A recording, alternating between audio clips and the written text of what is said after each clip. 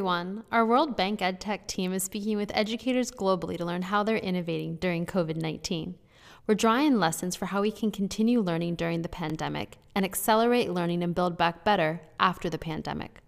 Today, you're listening to a conversation between Dr. Beckley, chair of the Sierra Leone Teaching Service Commission, and World Bank Education Specialist, Himdat Bayusuf, with today's host, World Bank EdTech consultant, Sharon Zakaria.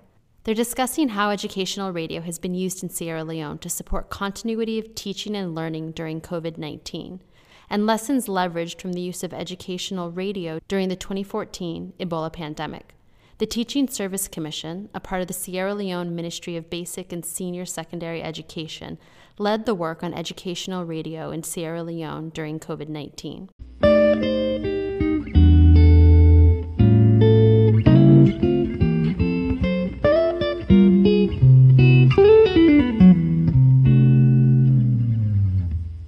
My name is Sharon Zakaria, and I work with the World Bank's Global Education Technology team.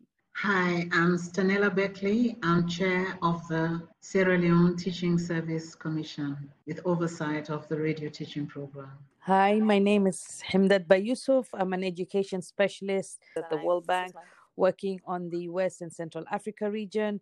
Thank you so much, Dr. Beckley and Himdat, for joining us today. So let's start by understanding how education radio has been used in Sierra Leone to support teaching and learning during Ebola, and how you've managed to adapt it during COVID-19 based school closures.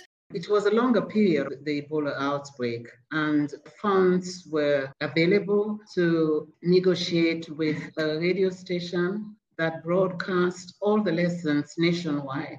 When the COVID pandemic broke out, we gathered the teachers who had taught during the Ebola period on radio and asked those who managed the programs at the time to give us feedback of the radio teachers and their performance.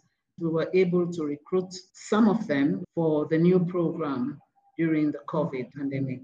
We brought them together in a workshop and we discussed, what do we put out there for the students? There's limited time on radio because the ministry also had information, education, and communication programs on the COVID to inform the public about precautionary measures that should be taken. We had sufficient slots on radio to air programs for students. And we had to find out how many of these programs we could air, how many lessons, what subjects. We rely on assessments, reports to zero in on specific areas in which students are having difficulty and have teachers deliver lessons that would help the children to understand better. We decided that we should have lessons on the core subjects of mathematics, integrated science, English language, language arts, literature in English. And then we had the teachers come into a 2-day workshop to plan sample lessons, develop the scripts, or to actually present the scripts. We wanted to know what approaches they were going to use, how interactive it was all going to be. We gave them feedback. We went on to look at their presentation, their delivery in terms of radio voice.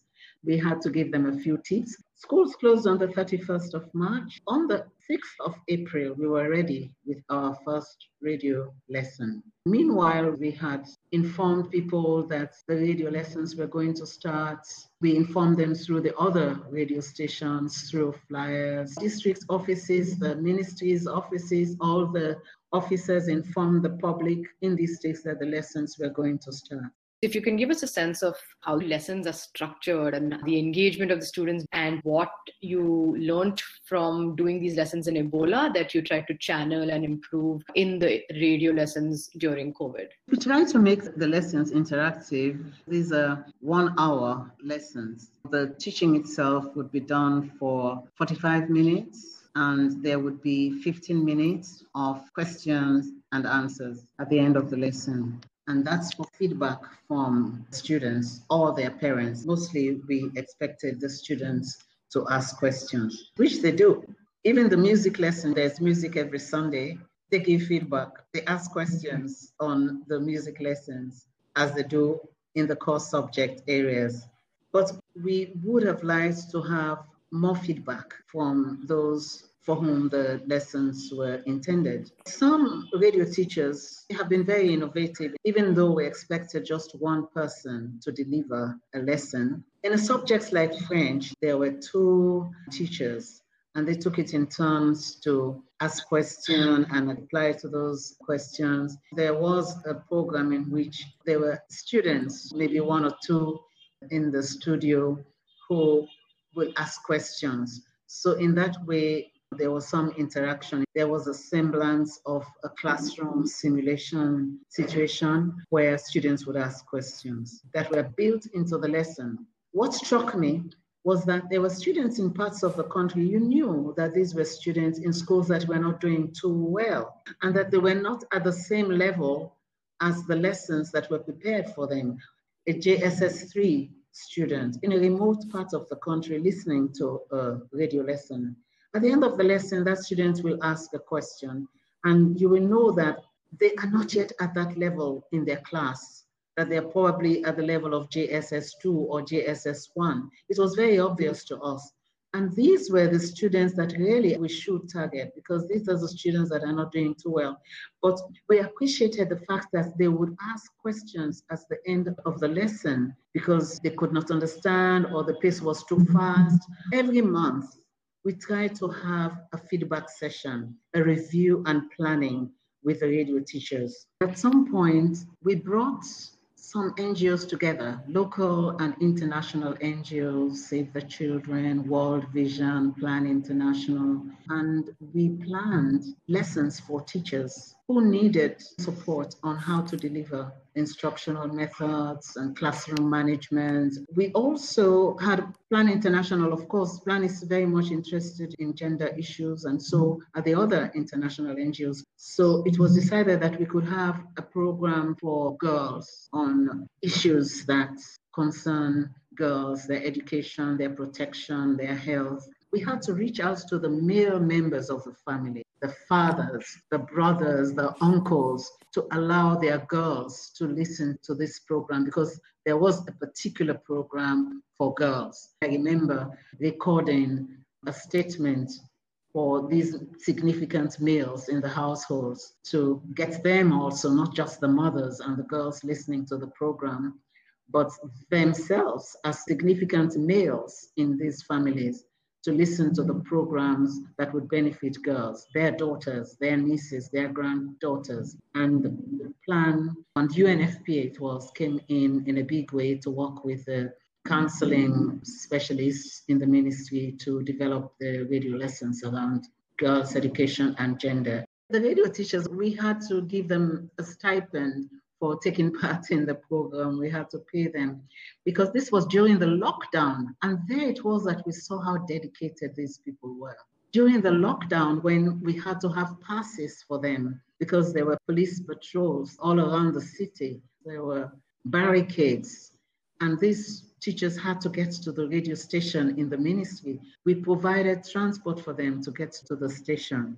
But again, we did not want to reach only students. We also wanted to reach teachers. But that did not quite take off until later, just before the exams, when we had a program for teachers teaching literacy and numeracy in the beginners classes, primary grades. We thought we could build a radio program around literacy and numeracy for the early grades, which we did. And to support these teachers teaching these early grades, we also developed manuals for them. These teachers were supposed to be listening to the radio lessons from their homes while going along with the lessons in the manuals and listening to the radio at the same time. But it turned out that many of these teachers did not have radios. They decided on their own that they would prefer to meet in small groups in designated places, groups of 4, 5, where if somebody had a radio, they would sit with that person. We had coaches and mentors who would sit with these teachers with their radios and listening to the programs. We targeted these teachers because these were the teachers teaching in the poor performing schools. There were some 11,000 of them. we could only reach about 4,000 of them. We had 2 dedicated telephones and numbers in the studio, but the teachers also had their own personal phone lines. And the students will call them at night the following day and the day after, asking questions. They appreciated that there were students listening to their programs. Sometimes students would call them to say, "Oh, ma'am, I appreciated that lesson on ABC. Can you repeat that? Or can you send us the recording?" With the support of UNICEF, there's an ongoing assessment to see how people are finding the programs. We would like at some point in the future to have a proper evaluation of the radio program. Can you talk about the feedback that you got from the families, from the students, and how this feedback was meshed back into the radio lessons to be able to improve them on the go? The most feedback we had from the students was that the pace was too fast. Could teachers slow down? We have a 6-year primary school cycle and a 3-year junior secondary school cycle and a 3-year senior secondary school cycle. There are 3 levels, JSS 1, 2, and 3. At the end of JSS 3, students take the public exams called the Basic Education Certificate Exam for entrance into the senior secondary level. When the examinations were approaching, we decided to tailor the programs to suit the needs of students taking these public exams. Students in primary 6 who were taking the National Primary School exams. We targeted NPSE, primary grade 6. We targeted JSS 3, students who were getting ready to move into senior secondary school. And we also targeted SSS 3, that's the end of the senior secondary school. Those were taking the West African School Certificate exams. We found something very interesting. You would think that JSS 3 lessons were targeting JSS 3 students. No, they were not targeting only students in those classes. There were students in the lower classes of JSS 3, were also JSS 2, were also listening to lessons in the JSS 3 year and benefiting from those lessons. It was like they were preparing themselves, especially the brilliant ones at the lower JSS 2 level. They were catching up on JSS 3 lessons. And even senior secondary level 1 were listening to JSS 3 lessons as a sort of remedial to catch up on what they may have lost. It benefited those who needed to benefit from these lessons. The teachers also benefited from these lessons that were targeting their students. They were learning, especially in those parts of the country where the teachers were not qualified to teach those subjects at those levels. They were listening in too. Some parents also sent feedback to say, oh, these lessons reminded them of their school days. What was done as a communication strategy to build public awareness and excitement around this radio programming? I had a lengthy statement on the radio teaching program, which was aired on radio, getting parents, families, fathers, brothers to have their children listen to the program, especially the girls, because there was a particular program called Life Skills, targeting girls to listen, and even the fathers to listen to the life skills programs. So that was a message aired on radio in English and in Creole as well.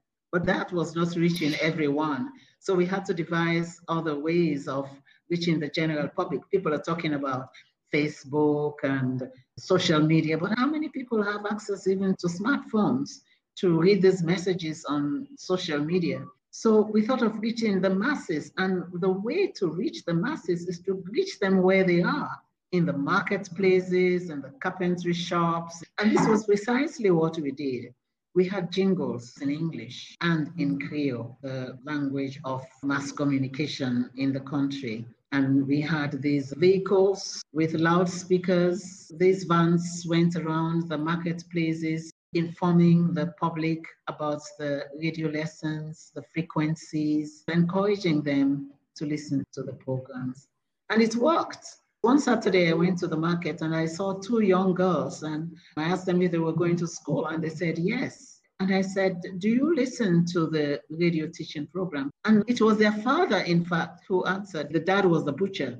And he said, oh, I get my girls, these 2 girls, to listen to the program.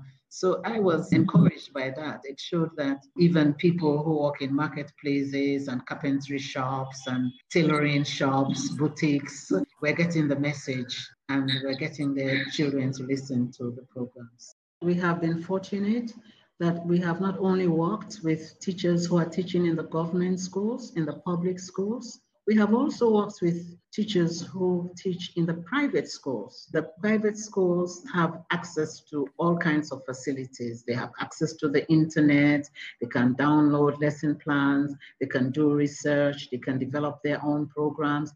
They can also reach out to their own students during the lockdown. So we have to bring in the private schools to the radio teaching program and they work hand in hand with us. And of course, we have the community radio stations and those who manage those stations. Some of them at the inception gave their service entirely. We didn't have to pay a cent. We didn't have any funds when we started. It was only after a while that World Vision offered to pay the radio teachers. Now we have free, managed by the World Bank, which has made provision for support to the radio teaching program and other online modalities. The community radio stations that offered their services freely, they were very keen for their students in those communities to listen to the program. They did all that they could to make sure that the students listen. They even undertook some mobilization efforts to get people in their communities to know that the program is on and that the parents should allow their children to listen. So the community radio stations, members of the communities, even regents, chiefs, once they knew that the program was on, they were very keen for their students in their communities to listen. We could not reach out because we can't send our officers to these distant places. We reached out to them through our district offices and they took it on. We're grateful to all of these people. And of course, Plan International, UNFPA, UNICEF donated print materials, stationery materials for children in schools that were not doing too well, so that when we developed programs around the exams, the junior secondary school exams, the basic education certificate exam, and the national primary school exam for children leaving primary school for junior secondary school, UNICEF kindly donated stationery for these children to listen to the program on radio, to take notes. We attempted work with Orange, but I don't know how far we got. We're still trying to engage them so that they can give airtime, so that teachers can listen on their radio, on their phones. I would really like to congratulate and thank Dr. Beckley and the Teacher Service Commission and of course the Ministry of Basic and Secondary Education for all the work that they've really done, because from the get-go, the leadership that the minister took in establishing immediately an emergency education task force that had several pillars, of which continuous education learning was one of the top pillars within the COVID-19 response. The decision to close the schools was something that took place very, very quickly, even before the outbreak expanded based on the experience with Ebola. The World Bank, we've been participating in weekly coordination meetings with the government and various development partners that Dr. Beckley mentioned. So there's been a lot of support to ensure that the response is a national response and not only pilot responses. The World Bank is supporting the government of Sierra Leone with respect to focusing resources on education. The Free Project is a World Bank funded basic education project that seeks to support and to improve the management of the education system, teaching practices, and learning conditions in Sierra Leone.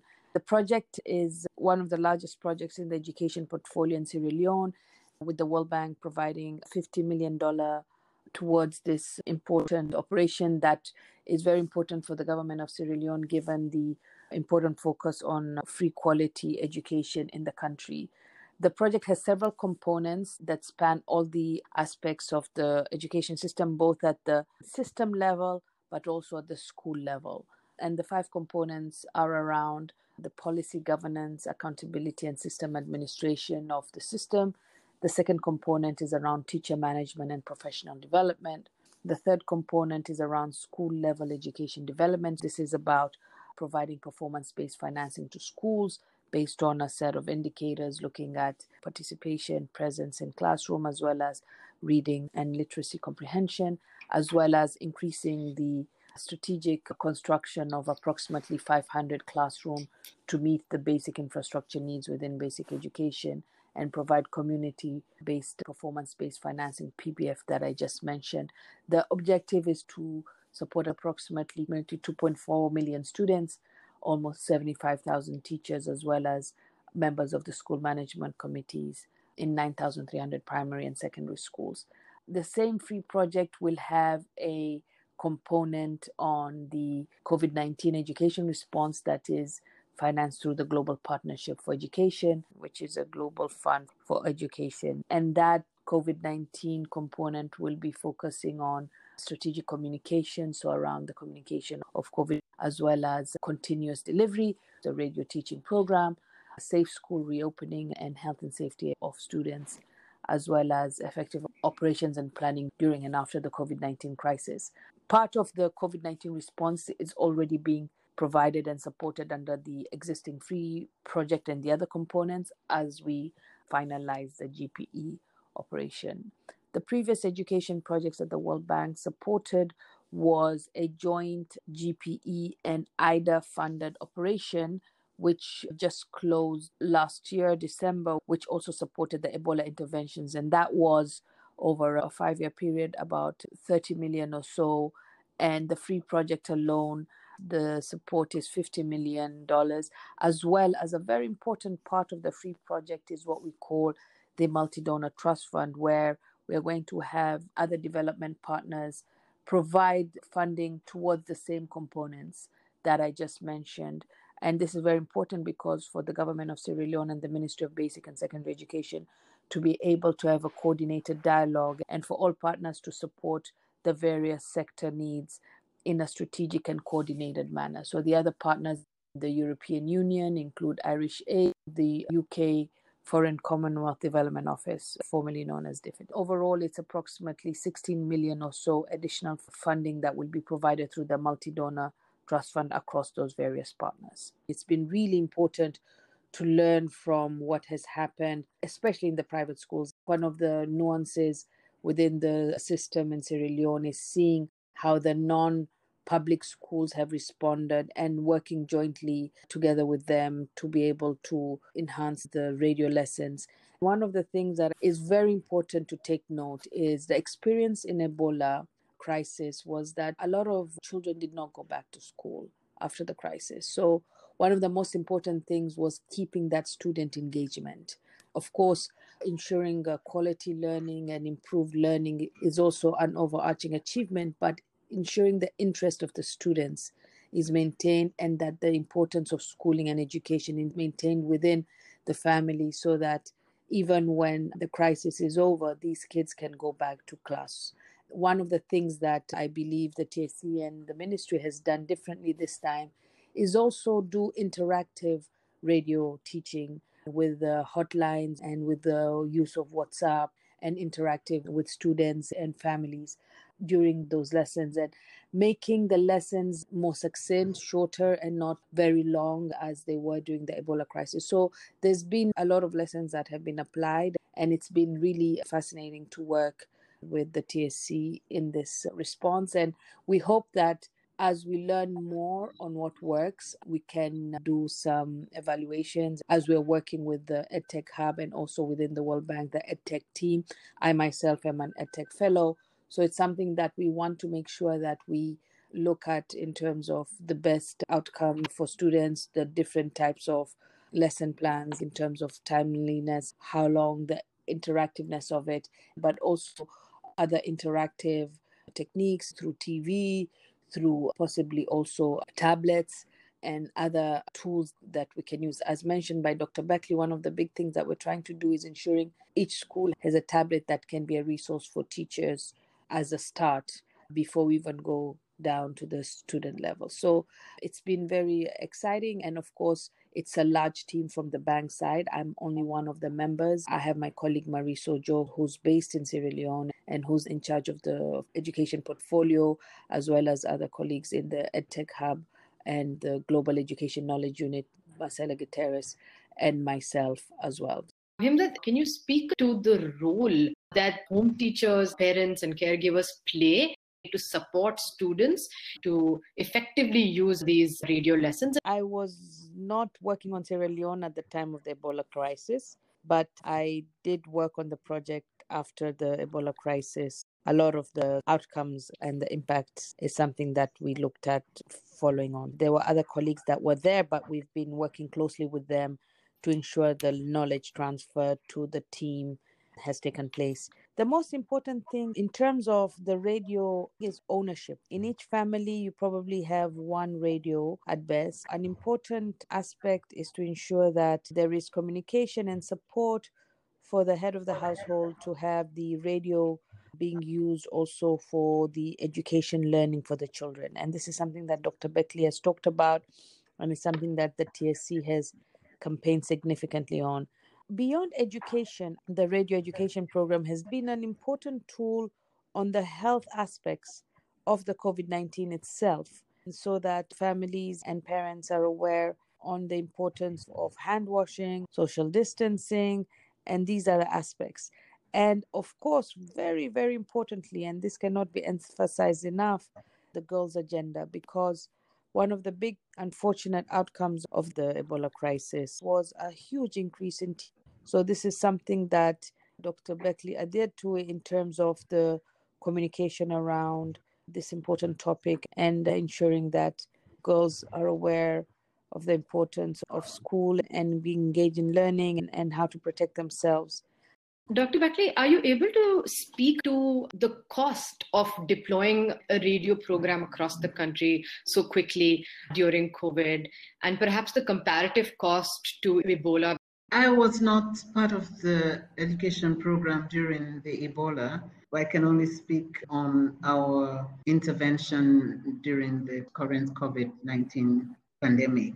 When we started, we envisaged that we were to give stipends to the radio teachers. It was minimal. Since April, we have close to 500 million. What would that be in US dollars? I don't know, because we deal with leons here. 500 million leons since April. As the program expands and as we try to improve the effectiveness of the program, we might need more, because teachers do need radios. The schools are on, the teachers are in their classrooms, and this is one way of making the program more effective. A typical radio station, what would it need to function effectively? Well, the TSC has not been a part of it, even though we know what the requirements are. We need laptop computers for editing and even the recordings. We need more microphones, especially now during this pandemic. You cannot have teachers using the same microphones. We have to find a way of getting more microphones for safety and the health reasons. We need those tools in the studios. And we need editors to edit the scripts. We have to put a cost for that. What we did and what we are currently doing, we're having one or two of the radio teachers editing the scripts, because these things have to go online. And the last thing we want is for flawed, defective print material to be put online, to be uploaded on the website. So we have to build in a cost for editing these scripts. I know they're working on it. Right now, the radio station itself is shut down for maintenance, but the lessons are still being recorded.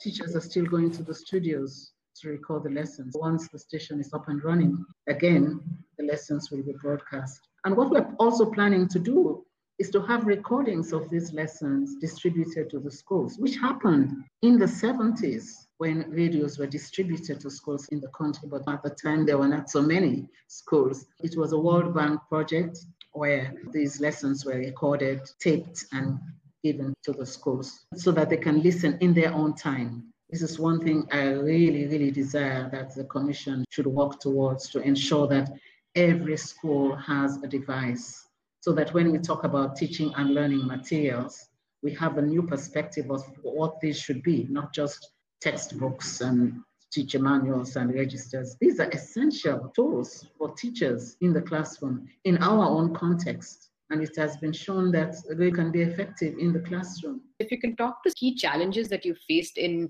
deploying education radio programming so fast. The greatest challenge is the infrastructure itself. Right now, the station is down for maintenance, but teachers are still going to the studios to record. We have a little over 2 million children of school-going age in our population. We have 80,000 teachers. We would like radio to penetrate every corner in this country. We have 16 districts across the country, 5 regions, Northwest, North, South, East, Western urban and Western rural. In all the 16 districts in the country, there's radio penetration. But within a district, you can have wide disparities. Every district has a community radio. Some districts even have access to the national radio form. In some districts, radio is not accessible, depending on the location. This is where the infrastructure comes in. In the large urban towns in every district, there's radio penetration. But within the districts, in the remote parts of the districts, there may not be any access whatsoever. Normally, you would think that the Western urban area district is the most privileged because it's urban, but there are remote island schools in the Western urban district, and they're very remote schools, mountain schools in the district. And because the radio transmitter is not strong enough to reach certain parts, even in the Western urban district, we have children that are not reached at all. So we have to work on the infrastructure. If you're running an education radio teaching program, you have to make sure that the transmitters work. You can design the most effective radio lesson, but if it does not reach the people, the beneficiaries that it should reach, then it's not quite effective in the end. In terms of radio penetration, we don't have specific data on the district level and specific usage at this moment. However, we do still have some basic data in terms of radio ownership, which is an important proxy for the listenership. In Sierra Leone, at the national level, mind you, this is data from 2013, approximately 62% of the population have radio ownership versus the sub-Saharan Africa average of 55%. And within that, you have approximately 77% of the population having radio ownership in the urban areas versus the sub-Saharan Africa average of 64%. At the rural communities, approximately 55% of radio ownership vis-a-vis 49% of radio ownership at the sub-Saharan Africa levels. At the minimum, the radio ownership in Sierra Leone is higher than the African average. And it's important to note that multiple number of people can listen to one radio. So it's not at the individual levels. That's an important point. And then, of course, radio ownership by wealth quintile is also very different, with the poorest having 31% of the poorest population vis-a-vis 85% with the richest, and in the middle band, approximately 68% of the population. So in terms of all the other distant learning media, the TV ownership is much lower at 14% at the national level, vis-a-vis 33% of the sub-Saharan African average. And we also have huge disparities between urban and rural, where approximately 38% of the urban population has TV, 2.8% of the rural. So in terms of the distance learning media to reach the most, radio is by far the best in Sierra Leone, or at least has the most outreach in Sierra Leone. You've been talking about impact evaluations and understanding the impact more in depth in the coming future. I think there was a 3-day assessment on the radio teaching program, and they received during those 3 days 543 calls and messages across the country, and all of the concerns were adequately addressed by the radio manager. And among the findings, there was an urgent need to bring on board a few more community radio stations in areas where the program was not heard. We had to popularize the radio teaching program, and it should be intensified at the district level. Not many people, or as many people as we had anticipated, knew about the program. So the mobilization, the information and communication on the program was to be intensified. Some even suggested a Facebook page to be created for the radio program for easy flow of information. There was a need to distribute radio sets to especially deprived communities, and that there was need for the education radio to have its independent national coverage, which the ministry is currently working on. The ministry is currently also envisaging a television program in addition to national coverage. The other feedback was that teachers were too fast, that they should slow down delivering their lessons, and that special attention and airtime should be given to the examination class. If you can speak to some of the learnings that you've had through this process of deploying radio programming so quickly during COVID across Sierra Leone. Because we wanted to get it up and running within a very short space of time, we did not have much time to plan. Ideally, you would sit down and plan properly and get all that you need, all the inputs, and have the process and the mechanisms in place in the studio. We did not have time for that.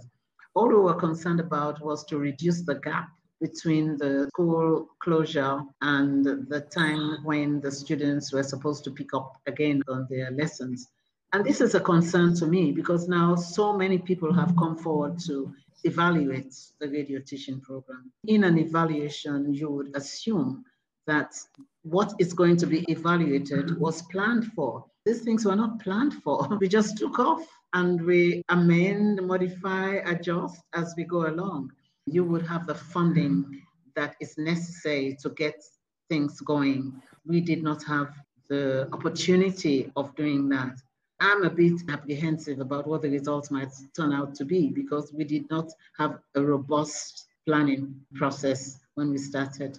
So I would say to anyone considering initiating a radio teaching program, learn from lessons that have been experienced by others who have operated radio teaching programs before and plan properly, get all that you need, have partners on board who can support the program, not only on the technical side of the content, developing the content, getting the team together, but also on the other side, the infrastructure, the station itself, because that is so important.